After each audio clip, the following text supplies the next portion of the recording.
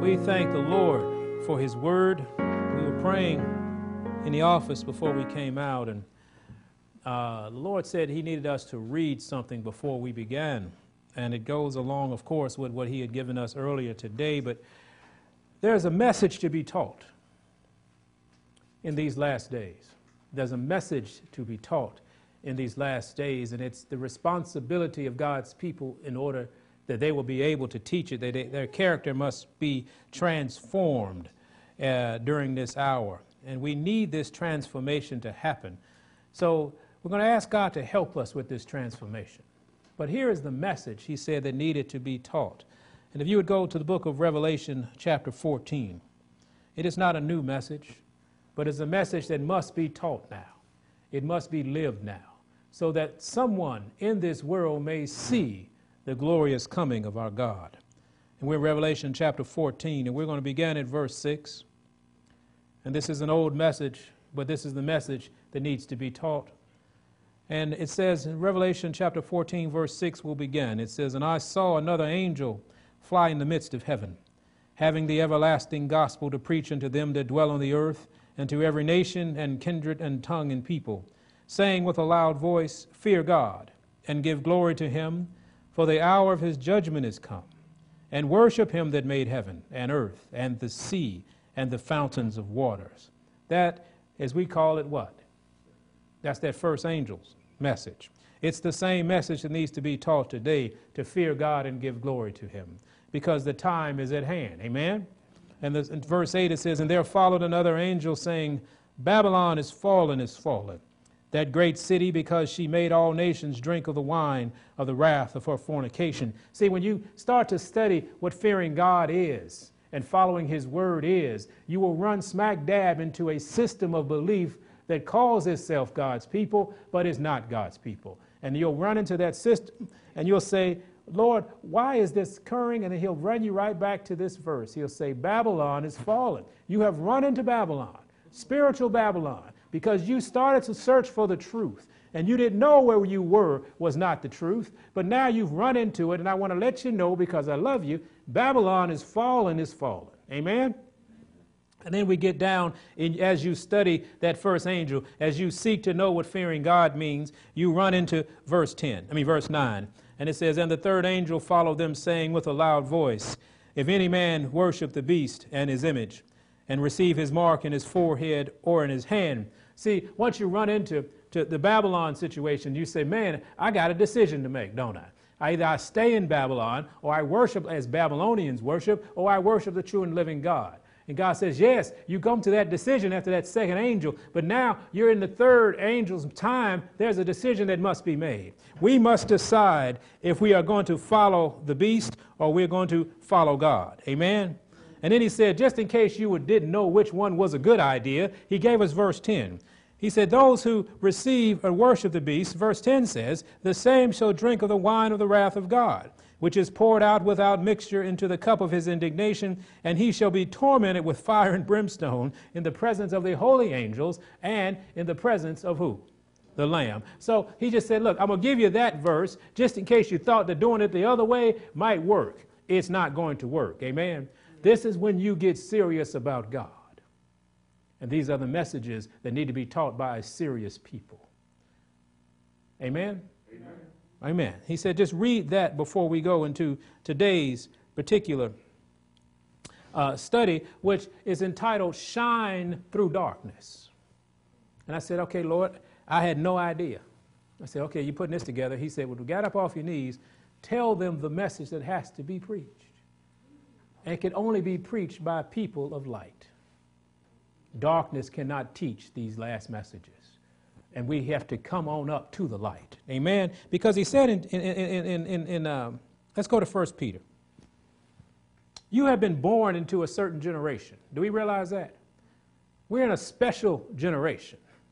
This is one of the last generations that are going to exist in this age before Christ comes and says that's enough. And he said, look, in 1 Peter chapter 2, verse 9. 1 Peter chapter 2, verse 9. "If I am going too fast, please let me know." Amen? Because I get a little excited. I understand what he's saying. And sometimes I can't convey it in the way it should be conveyed. Yeah, in the hour we I'm trying to squeeze it to 45 minutes. 1 Peter chapter 2, verse 9. He said, but ye are a chosen generation. Now, who does the choosing? God. Okay? So you are a chosen generation, a royal priesthood, and holy nation, a peculiar people. This is the designation Christ wishes to put on us this morning. He said, for this is why you are this. He said, that ye should show forth the praises of him who hath called you out of what? Darkness into his marvelous light. Amen? He said, you've been called out of dark. If you accept this assignment, if you decided to be the royal priesthood, if you decide to be the chosen generation, if you decide to be that peculiar priesthood that I want you to be, it will be because I want someone to show my marvelous light. Amen? Because without these people, guess what happens? You remain in darkness. In darkness. And we just read about in verse 10 or 14 of Revelation what darkness gives you. It gives you tormented in front of the angels and in front of the Lamb. You will not make it. God says, but I need a people who can teach this message. And this is a description of the people. But they have to come into my marvelous light in order to give it. Because this message, do we agree that that message needs to be preached? Fear God and give glory to him. Does the message need to be preached? Babylon is fallen. Yes. Does a message need to be preached that if any man worship the beast and his image? Because some people don't even know there is a beast or an image. Some people doesn't even know that worship is going on. Some people think that Babylon is all right because they stuck a cross on it. They stuck a name Jesus on it. It said, Babylon is done, man. Come out of her, my people. People have never heard this message before. And you are the people that can bring it to them. But we have to be the children of light. Amen? Go to the book of John chapter 3. Let's look at this morning. Book of John chapter 3. John chapter 3. And we'll begin at verse 17. He said, this message has to be taught by a people that's in the light. And Christ gave us all these great examples. He was the great example, of course. And he said, look, here's how I want you to go about this thing. And he said in verse 17 of John 3, for God sent not his Son into the world to do what? To condemn the world. But that the world through him might be saved. This is the mindset and the character that those who will be shedding this message must have. We are not out here condemning anybody, are we? We are out here doing what? So to show someone that so they might be saved.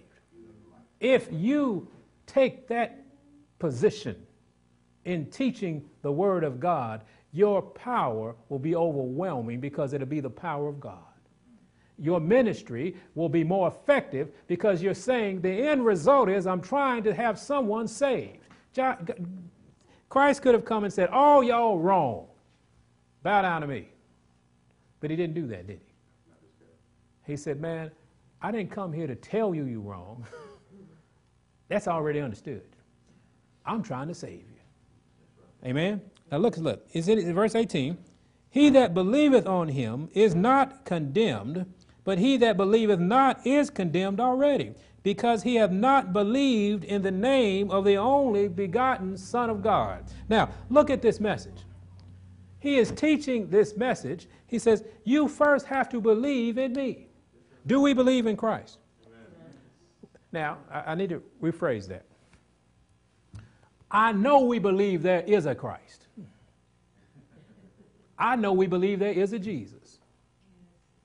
I do believe that we believe that, but do we believe in Jesus? Amen. That's the key. Because if we believe in Jesus, we're walking as Jesus walked. Amen. Amen?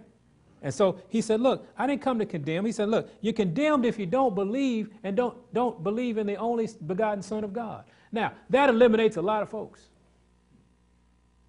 3/4 of the world don't believe that Jesus is the Son of the living God. Amen? Now, is that your problem? No. No. We're trying to save people. And that's what our mission is. That's what the children of light do. They go and represent the light. Now, let's keep reading.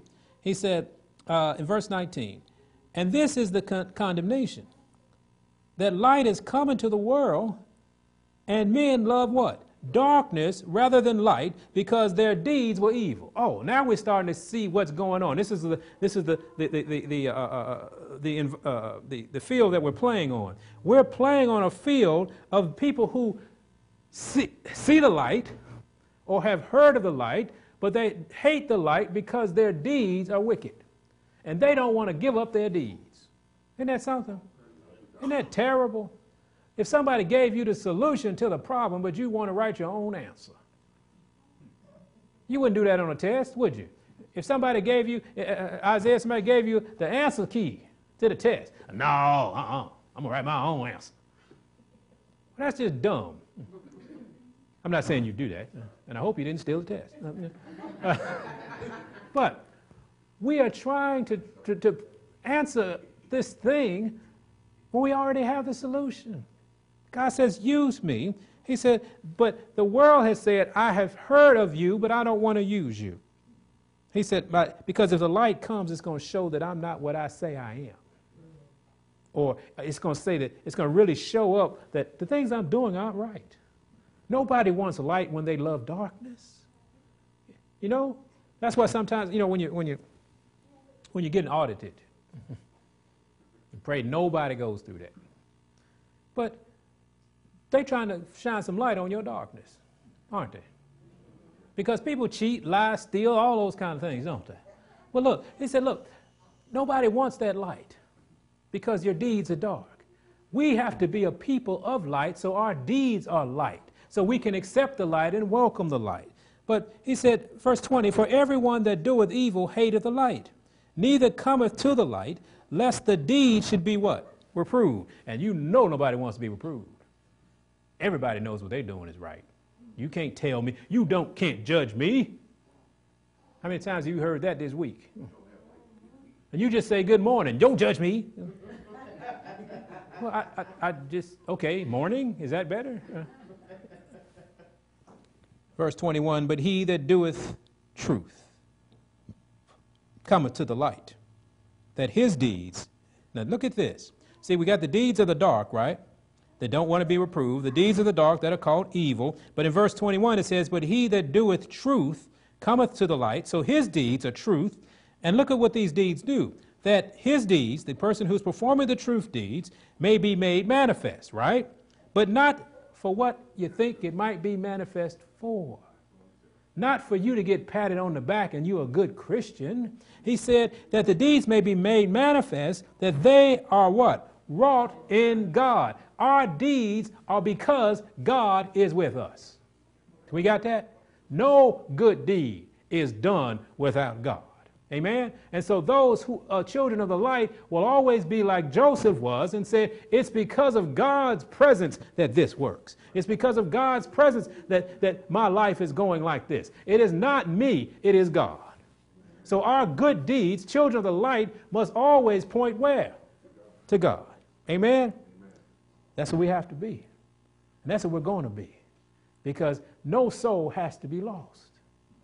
Do we realize that? No soul has to be lost. And he has chosen you to hear his truth. Now act on it. Let's go to John. Go to John 8. John 8. So we'll know where this light comes from. So we'll know who the light is. Amen? And he says, because we got to be children of the light. John chapter 8, verse 12. John 8, verse 12 says, then spake Jesus again unto them, saying what? I am the light of the world. Now, stop. So is that any question? I am the light of the world. And he says, as long as I'm in here, I am the light of the world.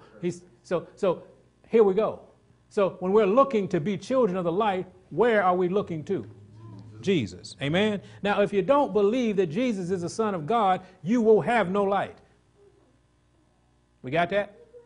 I don't care if you say light on your logo. I don't care if you say light in your religion. You have no light. Because the ones that are the enemies of God, they call themselves the enlightened ones. The great light bearers. Their darkness is their light. because everything they do is in the dark. They're secret about everything, right? You got secret codes, you got secret symbols, you got secret handshakes, then they call themselves the enlightened ones. We just found out that Jesus is the light of the world, so without Jesus we have no light. Amen? And we okay with that? Amen. He said, I'm the light of the world. He that followeth me shall not walk in darkness, but what? But shall have the light. Amen? He will not walk in darkness. Why? Because Christ in you can't be dark. When you have Christ, it is impossible to be in darkness. Amen? But we always have those decisions to make if we're going to stay with the light or we're going to continue in our darkness, don't we? That's even after you have heard the light, after you have done the light, after you have done the deeds of truth, you still have to make decisions moment by moment to stay with the light, because the light is not going to force himself on you. How many times in the scriptures have you found that those that were chosen, those in the light, chose the darkness? One great example is King Solomon, enlightened one, the wisest king, right? But he chose the darkness for just a little while, didn't he? And then he wrote a book. He said, man, that was dumb. Don't do that no more. And the Lord inspired him to write these books and say, man, look, don't do that. I have done this. I've done this. I thought it was something else I needed to know, but it was all darkness. Come to the glorious light of God. So since we have that book, that means we don't have to do that, right? We can just refer to it when we feel like going to the darkness. Now, we know this, that with the light and the dark, they battle one another. But what always wins? You ever seen darkness take over light? Never. When the light come on, what happens? The light overtakes the darkness. There's no dark switch. Now, the way of God needs to be shared, but it has to be shared by those who are convicted to the light. But what has happened is this. We've gotten some bad information about life, about light, we should say, from Babylon. When we decided to fear God, we went to what we thought that the people who fear God was, and they could tell us about the light. We got some bad information. Let me say how dangerous bad information is. Go to John chapter 4. This lady got some bad information, and she was way off the light. Not because she didn't think she had the right answer. She was just way off the light because she had gone to the place where light was supposed to be given, but she got some bad information. John chapter 4. And this was the lady at the well. Now, we want to think about something about this lady at the well, too. But we're not going to dwell on it a little bit. They said she'd been married a few times. Could a woman get divorced back then? Yeah, I mean, she had no power. She had no rights. So this woman wasn't exactly what you think she was. Why don't you go home and study that one? Everybody said, oh, she was a prostitute. She just sleeping around. She got 5 husbands. Think about this lady. Because I want you to see how she responded to the light. And that should tell you a little bit about the character of this lady. Now, she was one of the greatest female evangelists that ever lived. Okay, we'll keep reading because you might not even know what she is. John chapter 4, I apologize. John chapter 4, let's go to verse 17. See, that's what I mean. My bad. John chapter 4, verse 17. The woman answered and said, I have no husband. Because Jesus asked a question, where's your husband? Why are you here by yourself? And he said, Jesus said unto her, Thou hast well said, I have no husband. For thou hast had 5 husbands, and he whom thou now hast is not thy husband. In that sayest thou truly. He said, you're right about that. The woman saith unto him, Sir, I perceive that thou art a prophet. Now she learned that from somewhere. That if somebody can tell you something about you, you're a prophet. Okay? But she learned that from where she thought light was. The great knowledge of God was. She learned that. She said, Sir, I perceive that you're a prophet. Our fathers worshipped in this mountain, and ye say that in Jerusalem is the place where men ought to worship. She went to a place, and they told her that, right? That church told her that y'all worship over here, and we worship over here. And Jesus said, verse 21, unto her, Woman, believe me, the hour cometh when ye shall neither in this mountain nor yet at Jerusalem worship the Father. He said, you got some bad information because it ain't about Jerusalem. It's not about the mountain. I'm going to give you some information now that's going to help you. And he said, verse 22, ye worship ye know not what. He said that information you've been getting from Babylon has caused you to be in error. You worship you know not what. Didn't say she didn't worship. Didn't say she wasn't a good church goer. Didn't say she didn't follow what the doctrine said. But she didn't know what she was worshiping because she had got some bad info from Babylon. We understand what I'm saying, Babylon, what it is? Okay, all right. And he said, you worship you know not what. We know what we worship, for salvation is of the Jews. But the hour cometh, and now is, when the true worshipers shall worship the Father, how? In spirit and in truth. This was a new revelation to her. She had gotten some good information because light was standing in front of her. And this is what you have to tell the world. You're going to have to tell the world, worship him in spirit and truth. It's not about your cathedral. It's not about your denomination. It's not about your great-granddaddy's books. It's about worshiping God in spirit and in truth. Now, when he said that, for the Father seeketh such to worship him. All this light was being given to her, and watch how she responds to this. In verse 25, verse 24, he said, God is a spirit. Amen? That's something we need to know. Do you know that most people don't know that? But God is a spirit, and they that worship him must worship him in spirit and in truth. Amen? Didn't say should, must. You must have spirit and truth in order to worship the Father. Who knows that these days? You got the folks over here, all the spirit people who dance up and down the aisle and hit their heads. And then you got all the truth people who sit there like this. And I can't look up because it's sacrilegious. The word says this. I have to. God said, both of y'all got some Babylonian information. The light was standing there saying, look, you must worship the Father in spirit and truth. And then he went on to explain how that's possible. And we ought to know this by now. We ought to say, Lord, because we read in the book, he says the Holy Ghost is the one that teaches you what the truth says. Amen. You leave the Holy Ghost out of it, you got words. Now, then this other says, look, it's not all spirit. It's truth. It's word. So those things must work together. You got to tell the world that. And that's going to be a hard lesson. And you're going to have a lot of knots on your head, but you got to do it anyway. Because no one wants to hear the truth because their deeds are in darkness. Amen? Think about that. You got to go to a world with a message that no one wants to hear. Having fun. We're going to have a good time, aren't we?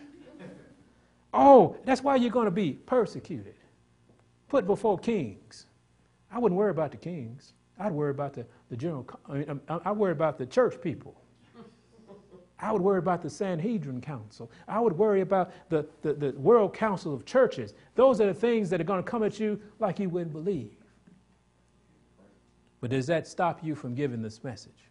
Because God said, I want you to give this message, and all power in heaven will be given to you. Amen? But he was talking to this lady. He said, God is a spirit, and they that worship him must worship him in spirit and in truth. Guess look what the woman said. The woman said unto him, I know that Messiah cometh. Now see, she knew something, and God touched the button that she knew. He introduced himself as a prophet because he talked to her about things. And then she had a definition of what that Messiah would be. And she said, the woman saith unto him, I know that Messiah cometh, which is called Christ. When he come, he will do what? Tell us all things. So now she's pretty much locked in. This man told me everything. He must be the Christ. So she wasn't such a bad person after all. She was looking for it. She just had been miseducated. She didn't know. She thought it was in the mountain or down in Jerusalem. But the light was right in front of her. And verse 27 says, verse 26, I'm sorry. Jesus said unto her, I that speak unto thee am he. And upon this came his disciples. Now look, first he said, look, this conversation I just had with you, I'm the one. I'm the light that you're looking for. And she was convinced. Now, here comes the church, the Reformed church. Okay, verse 27, here comes the Reformed church.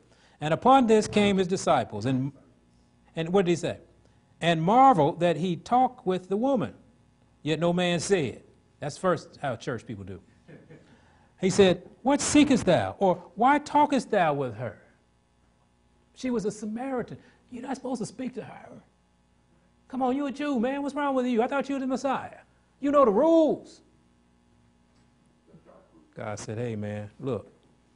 The woman then left her water pot.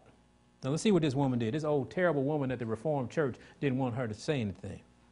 The woman then left her water pot and went her way into the city and saith to the men, come, see a man, which told me what? All things that I did. Is not this the Christ? This lady left them water pots because she found the living water.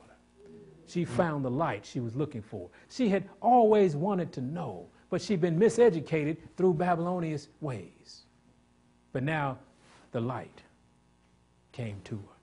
Now what happened because of this? Because he talked to her, because she believed, she went back home and did what? She told everybody. Verse 30 says, then they went out of the city and came unto him. Oh, isn't that how it's supposed to work? She didn't say, oh, I got some new information I'm going to share with you and make me an evangelist. Oh, make me the great depositor. I'm the great vessel of God, and you should listen to me. She said, hey, here he is. Isn't that the ministry of the saints? Hey, here he is. Hey, you want to know more? Here he is. Let me point you to him. Because that's an everlasting relationship. They might get mad at you tomorrow. Believe me, you're going to say something in your attempt to minister to them that's going to make them upset. And sometimes people are so shallow they miss the kingdom. But we have to be on guard, children of light, that we always point to the light. Everything we do is for him. Everything is because of him. And we want them to have this personal relationship with Christ. If church members had more personal relationship with Christ, preachers would live longer. James White got worn out because people didn't want a personal relationship with Christ. They wanted a personal relationship with the pastor so they can call him and talk to him about all their deeds. What about Jesus, who can actually do something about it? Uh-oh, I forgot to bring my pen up here, Jai. Got quiet in here. Any pastor worth his salt will teach you, get a personal relationship with Jesus. Amen. I want you to know something. No man can be your spiritual covering.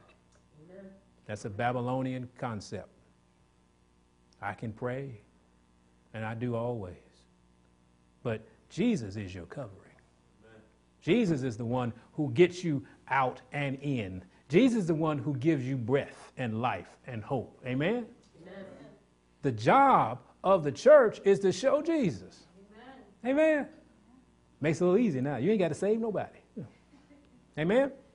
Go to 1 Timothy if you would. You see what bad information will do? It had that woman all turned upside down, and she didn't know what to look for. But she found the light.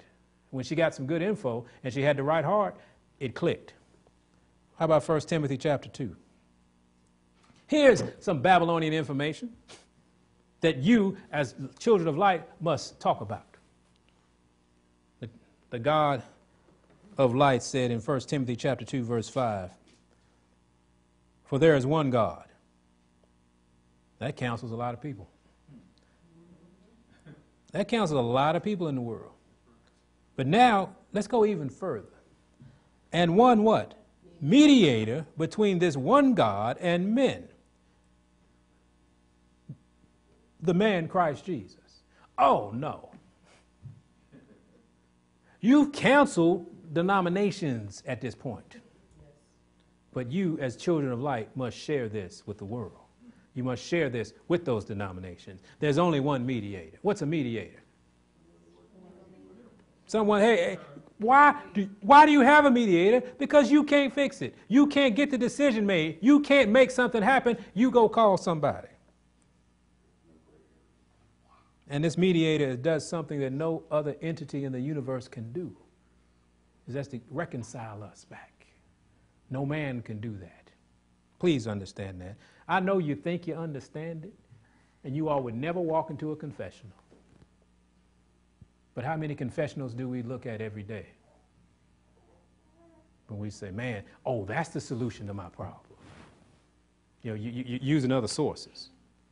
I can get out of this mess by. He said there's only one mediator, and that's Christ Jesus. Let's go to Mark 2. Let's get a confirmation of this. Mark 2. Mark 2. Because that's a big thing. Who can forgive sin but God? You think that's just one denomination believes that, don't you? Oh, it's all over now. It's all over the world. Ask those Protestants what they do. Mark chapter 2.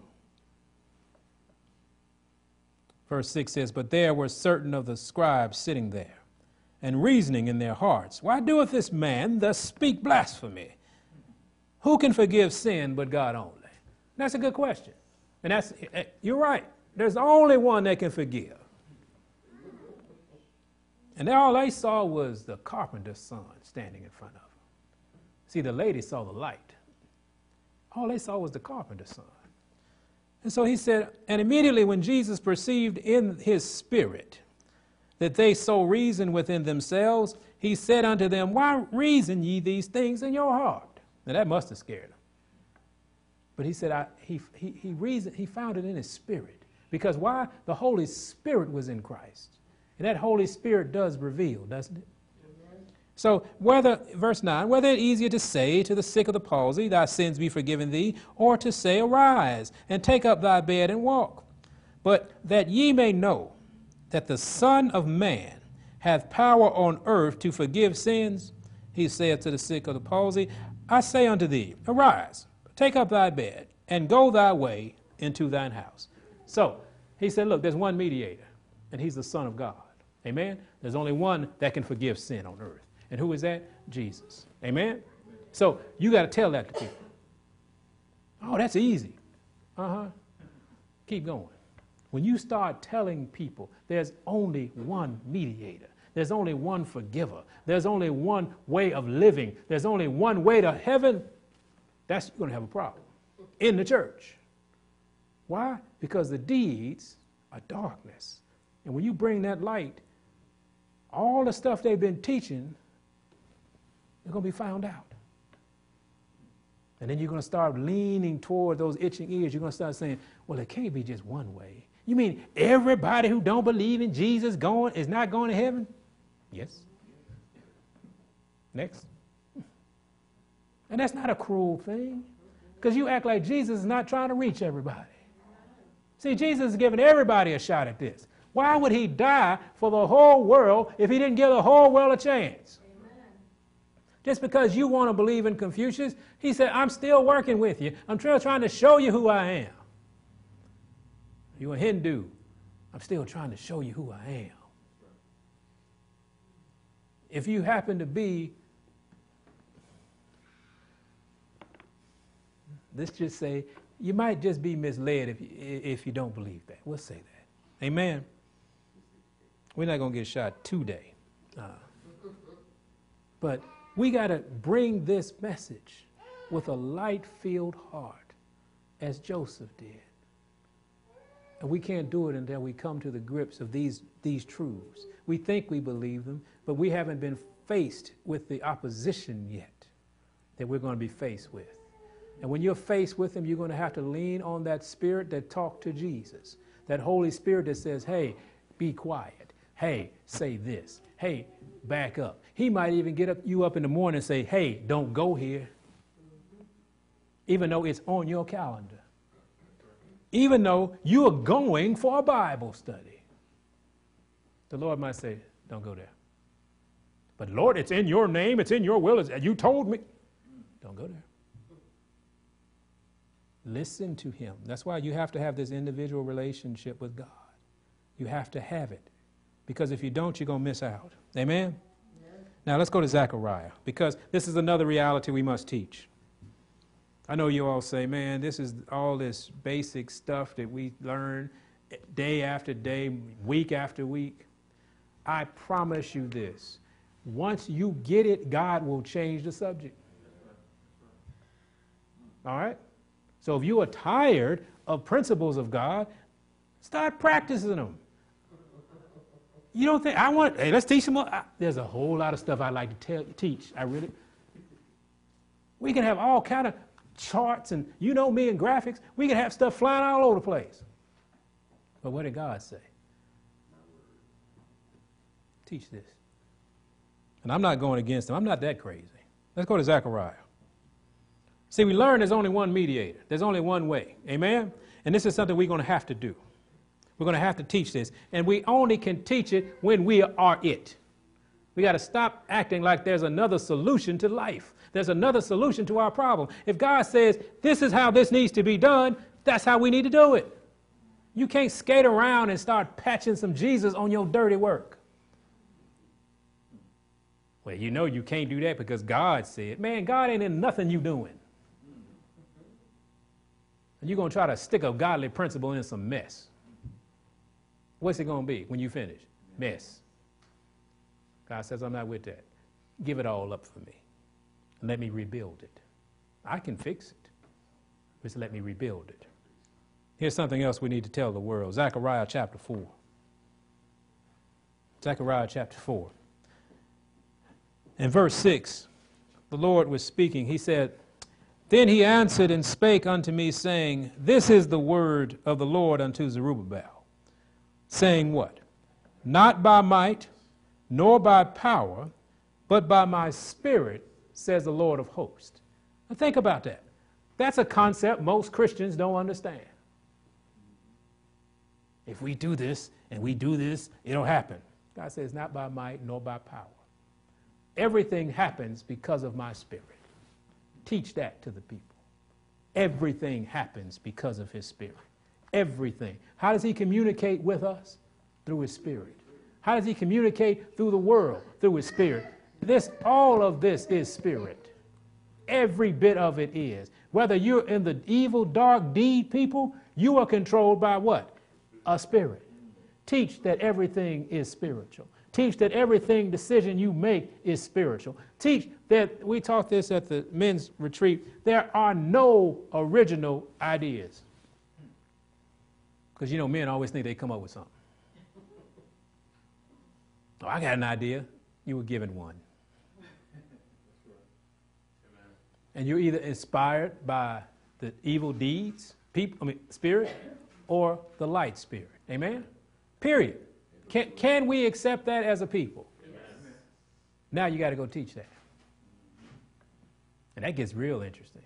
Because you take self out of the picture. You tell Christians that there is no self, you got to fight. Because that's a big trick of the devil.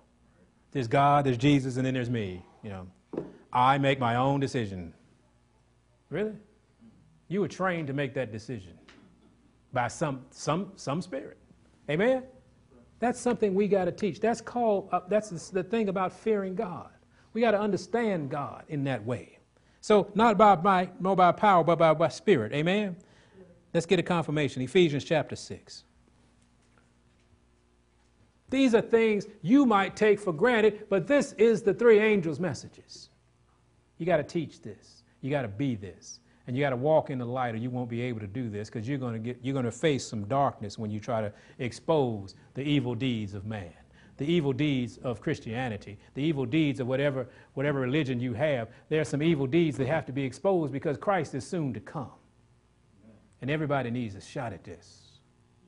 And we can't be Jonah. Lord, they ain't going to listen to me. You're right. Be quiet and let me talk through you. I always ask God to use me as he deems appropriate. I used to say, use me as you see fit, but I thought that was too informal with God. God, whatever you want to do, whatever it takes, just do it through me. That's when you say, I give up. And people say, well, you came up with that? No. No, I don't even want you to think that. I did not come up with it. And that's very hard for an arrogant man. Because at some point in my life, I thought I knew a lot of things. And didn't mind telling you I did. And that's why he put me where he put me. He said, so you'll know you don't know anything. Can we accept that? I know nothing except Jesus Christ and him crucified.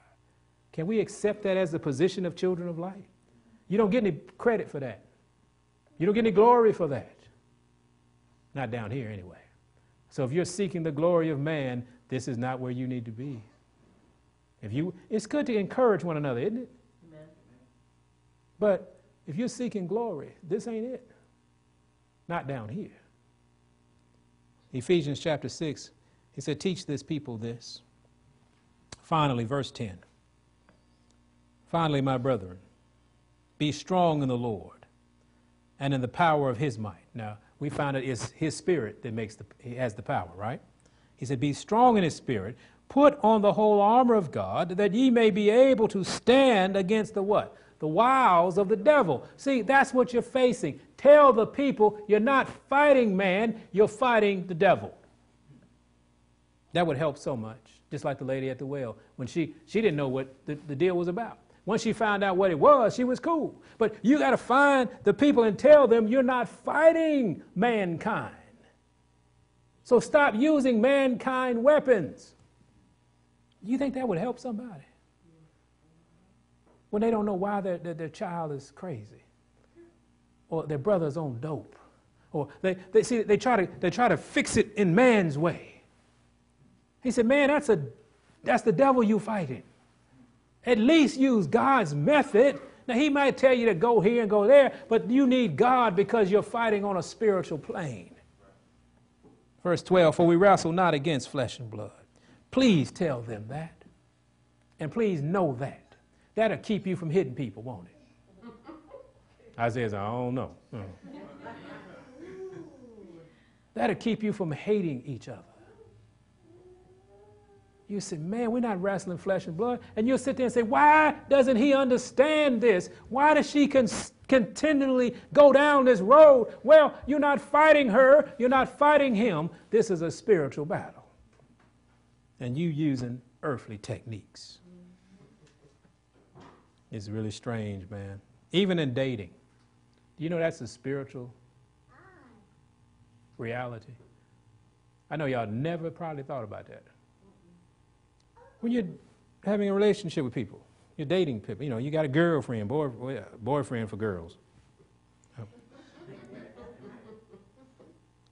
It's a spiritual war you're dealing with. You think it's not. The spirit in that person, the spirit in that person trying to connect. And we know what spirit is winning by the deeds you do in that body. Come on. But they're such Christian people. Really? They pray right after they fornicate. That's real good. It's spiritual. Even the physical that you always think is physical is spiritual. Please remember that. Teach that in your youth groups. That's one thing about youth groups. They need somebody old in them. For we wrestle not against flesh and blood, but against principalities, against powers, against the rulers of the what? Didn't we start out talking about darkness? He said the rulers of the darkness of this world, against spiritual wickedness in high places. Teach that lesson. See, Babylon won't teach you it's spiritual. They'll make you look at movies like Exorcist. All these movies about, paranormal activity, things moving from room to room. That's what they want you to keep your mind as it relates to the spiritual realm. That's baby stuff. They want to make sure you don't realize this is the fight. You ever seen in one of those movies that somebody really calls on the name Jesus to fight the moving chairs? Oh, we got to get a Catholic priest to come in and sprinkle some water on stuff. They never tell you the solution. But they always present the problem to scare you, so make sure you don't want to fool with the spiritual realm. You don't want to do that, because, the guy's head will spin around. And see, the lesson needs to be taught. Everything is spiritual. Go to Isaiah. Here's another lesson that needs to be taught. We go, oh, Father. A lesson needs to be taught here. Isaiah 58. We have been misinformed about so many things, and we have been trained to go to these places to find light, when God says, my word is light. Go to my word and find out everything you need to know about not only your life, but the life to come and the life of all around you. He said, I'll tell you what the war is about. I'll tell you I've gotten the victory. I'll tell you all the tools that are needed. He said, but you got to come to me. I am the light. And if we could have a church on this earth that specializes in light, that all they do is teach light, all they do is live light, all they do is praise in light, wouldn't that be a wonderful place? Then people could come and learn about the light. That's what he wants us to be. Amen. In a dark world, you wouldn't be surprised there's not 100,000 people in here. In a dark city, this city is so dark. I mean, it was named after a city in Egypt, and even the Bible talks about Memphis. It said Memphis will bury you. And whoever lived in Memphis longer than a day, can you say amen? You better not have any ambition in this city. You better not want to do anything, enlightened in this city. And I have a tendency to believe, or I tend to believe, I should say, that there are other cities just like that. But God says, look, no matter, I need you to preach and teach this word. And I need a place where people can come that can hear the light. And let's go to Isaiah 58. Here's something else. I want you to see if you can pick out what era this might shine light on. Verse 58, chapter of Isaiah, verse 13. If thou turn away thy foot from the Sabbath, from doing thy pleasure on my holy day, and call the Sabbath a delight, the holy of the Lord, honorable. Now we'll stop there. How many things does this shine light on? Not just, what you first think, Sunday worship. Oh, if that was all, then, that'd be okay. We would be able to, you'd be able to go preach that message, wouldn't you? And you would preach it with such a vehement spirit that, yes, it's Sabbath, Sabbath, Sabbath. Oh, then you missed the whole scripture. God said, I need you to turn your foot away from my Sabbath. I ain't talking about you worship on Sunday. What do you mean, turn your foot away? When you have your foot on something, you dominate it, don't you? Remember your grandmama used to say, I put my foot on your neck. Well, maybe y'all grandmama didn't say that. Well, you knew you stuck. And then he says, from doing thy pleasure on my holy day. He said, some of y'all know my day is holy. Amen? But you got your foot on my day. You're trying to dominate my day. I gave you 6 days to do the foolish things you want to do. Then he said, and call the Sabbath a what? See, that's something else we have to shine a light on. We have to talk to people about. This day is a delight. It's a wonderful gift that we have. Anybody who lives in the world needs a Sabbath. Good man. You got to have a day where you say, no, I'm not available. World, I'm out. I'm out. I don't care what you do. Until they tell you you're going to lose your job. Then you start. But one day you'll be able to stand and say, the light is this. And you don't have to make a big production out of it. So you'll get to, you'll be on the news. Ooh, man refused to work. That's not what this is about. There are people at your place right now who's looking just like the lady at the well. They just been misinformed. And they need to see somebody that holds on to the light. And have the faith to hold on to the light. Because you live in darkness. Darkness is not going to be happy with your light decisions. But darkness is under the foot of light. So don't worry about it. But we have to tell the Sabbath people, no, we have to tell the Saturday people that the Sabbath is a delight.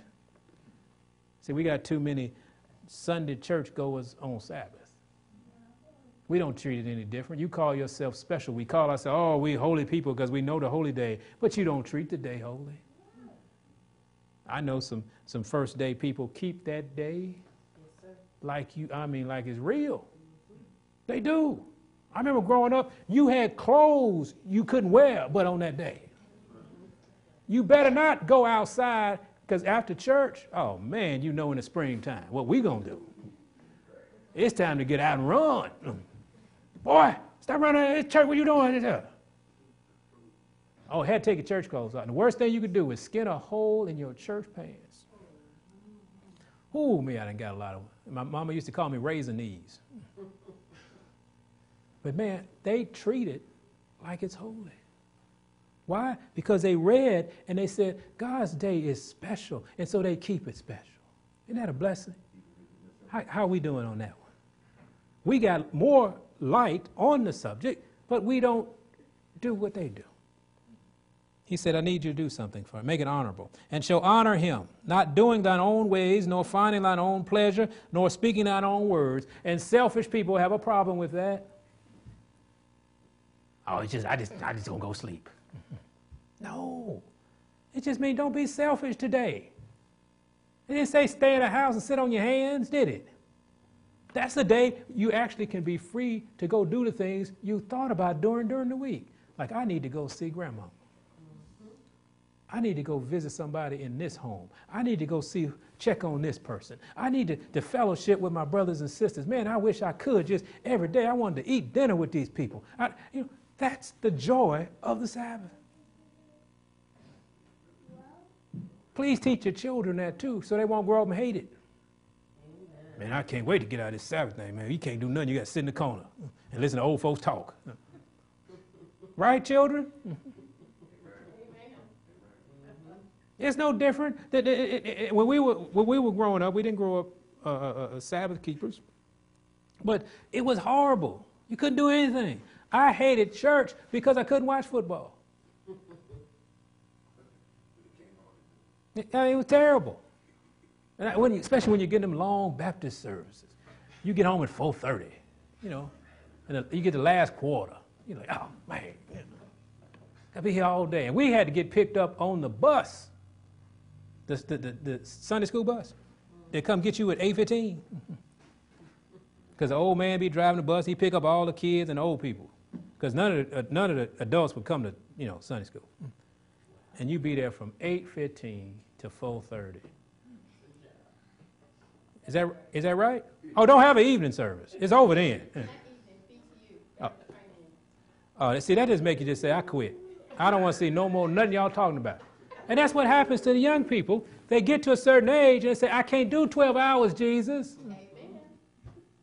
And Jesus said, I asked you to do that. Now, call it a delight. Amen? Then he said, verse 14, then shalt thou delight thyself in the Lord. And I will cause thee to ride upon the high places of the earth and feed thee with the heritage of Jacob thy father, for the mouth of the Lord has spoken it. See, there's another reality that we can obtain if we would just be the children of light. Go to Psalms. We got to get out of here. Psalms 37. Lord help us. Psalms 37. Are we all right so far? See, there's a message to be taught, and it has to be taught by those children of light. And the world and we have been misinformed about some things that God is sharing with us today that we can share with others so they won't be like the woman at the well, not knowing where the Messiah is. Psalm 37. Start at verse 3. Psalm 37 at verse 3. He says, trust in the Lord. And what? When we're talking about these deeds. Trust in the Lord and do good. So shalt thou dwell in the land, and verily thou shalt be fed. He said, delight thyself also in the Lord, and he shall give thee what? Don't forget the precursor. He's not going to give you the desires of an evil heart. Commit thy way unto the Lord. Trust also in him, and he will what? Bring it to pass. Verse 6 says, and he shall bring forth the righteous, as the what? Light, and thy judgment as the noonday. He said, rest in the Lord and wait patiently for him. Fret not thyself. Oh, man. Sister Jerry was talking about she's under a lot of stress. Anybody else under stress? It's what happens out here, isn't it? But God says, look, trust me. Fret not thyself. Don't worry. Most of our stress comes from trying to make Babylonians do right. Why do you think that's ever going to happen? It is never going to happen. Right is not done by Babylonians. Now, right can be done by transformed Babylonians. Amen? So our prayer isn't, what's wrong with this person? They crazy. No. Yes. Really? The issue is this. Pray that the Spirit of God would dwell in this person. Amen? That's it, rest in it. Verse 8 says, cease from anger and forsake wrath. Fret not thyself in any wise to do evil, for evildoers shall be cut off. But those that wait upon the Lord, what will happen to them? See, we got to stop worrying about what the world or what the Babylonians are teaching and what they have. Fret not thyself. They're passing out costume jewelry, and God's trying to give you pearls. Amen? They're passing out fake silver dollars, and God's trying to give you gold. Don't worry about them. I know we look out the window and say, oh, look at that big old church out there. They packed on Wednesday night. Because why? They're teaching what people want to hear. And that's fine. But our job is not to say, y'all teaching wrong. We're supposed to represent light. And when light walks in, what happens? Darkness dissipates. But we don't have enough light in us yet. We need some more light. We're going to end with Matthew, if you don't mind. Matthew chapter 5. Matthew chapter 5. Jesus started us off today saying he was the light of the world. Now, he didn't change that statement. He's always the light of the world. But in Matthew chapter 5, he makes another statement. Because those are children of light are his. Amen? Amen. And we represent him. Amen? Amen. So in chapter 5, let's go to 14. And the Lord shares with us here, ye are the light of the world. That's an amazing responsibility. But that's a tremendous privilege. We represent the light. He said, you are the light of the world. A city that is set on a hill cannot be hid. Neither do men light a candle and put it under a bushel, but on a what? A candlestick, and give it light unto all that are where? See what your job is to give light to all around you. It's not for you to hoard the light. It's not for you to try to perfect the light, to change the light. He said, put the light on a candlestick, man, and go out here and let somebody else see it. Give it. He said, let your light so shine before who? Is that everybody? Yes. That they may see, now look at this, they may see your good works. Now we got deeds again, right? And why are you doing, what's the reason for the good works? He said, and glorify your Father, which is in heaven. Come on, children of light. Let's get it together, man. It's time to glorify the God which is in heaven by doing the good deeds, the good works. And the good works only come through the presence of God's Spirit in you. Thank God for Jesus. Amen. Babylon is fallen, has it not? Let it go. Stop trying to hold it up. Stop trying to fix it. Walk out of Babylon. Say, I cannot go along with the Babylonian mindset anymore because I started fearing God and found out that this was wrong. Because one thing we have to tell the people, there's a consequence to every decision. And that third angel that talks about that consequence, if any man worship the beast and his image. See, we're all waiting on a mark, aren't we? We're all waiting somebody to develop something. Isn't that right, Brother Josh? Someday, they're going to develop something. We're sitting here waiting on technology, And God says this ain't got nothing to do with technology. He said, man, that stuff been around for a while. What I'm concerned about is people worshiping the beast, having all of their trust and hope in something against me. He tried to teach the same lesson in the wilderness. He said, I am your provider. For 40 years, they worshiped the beast and his image. They even made a beast out there, didn't they? See what this is about?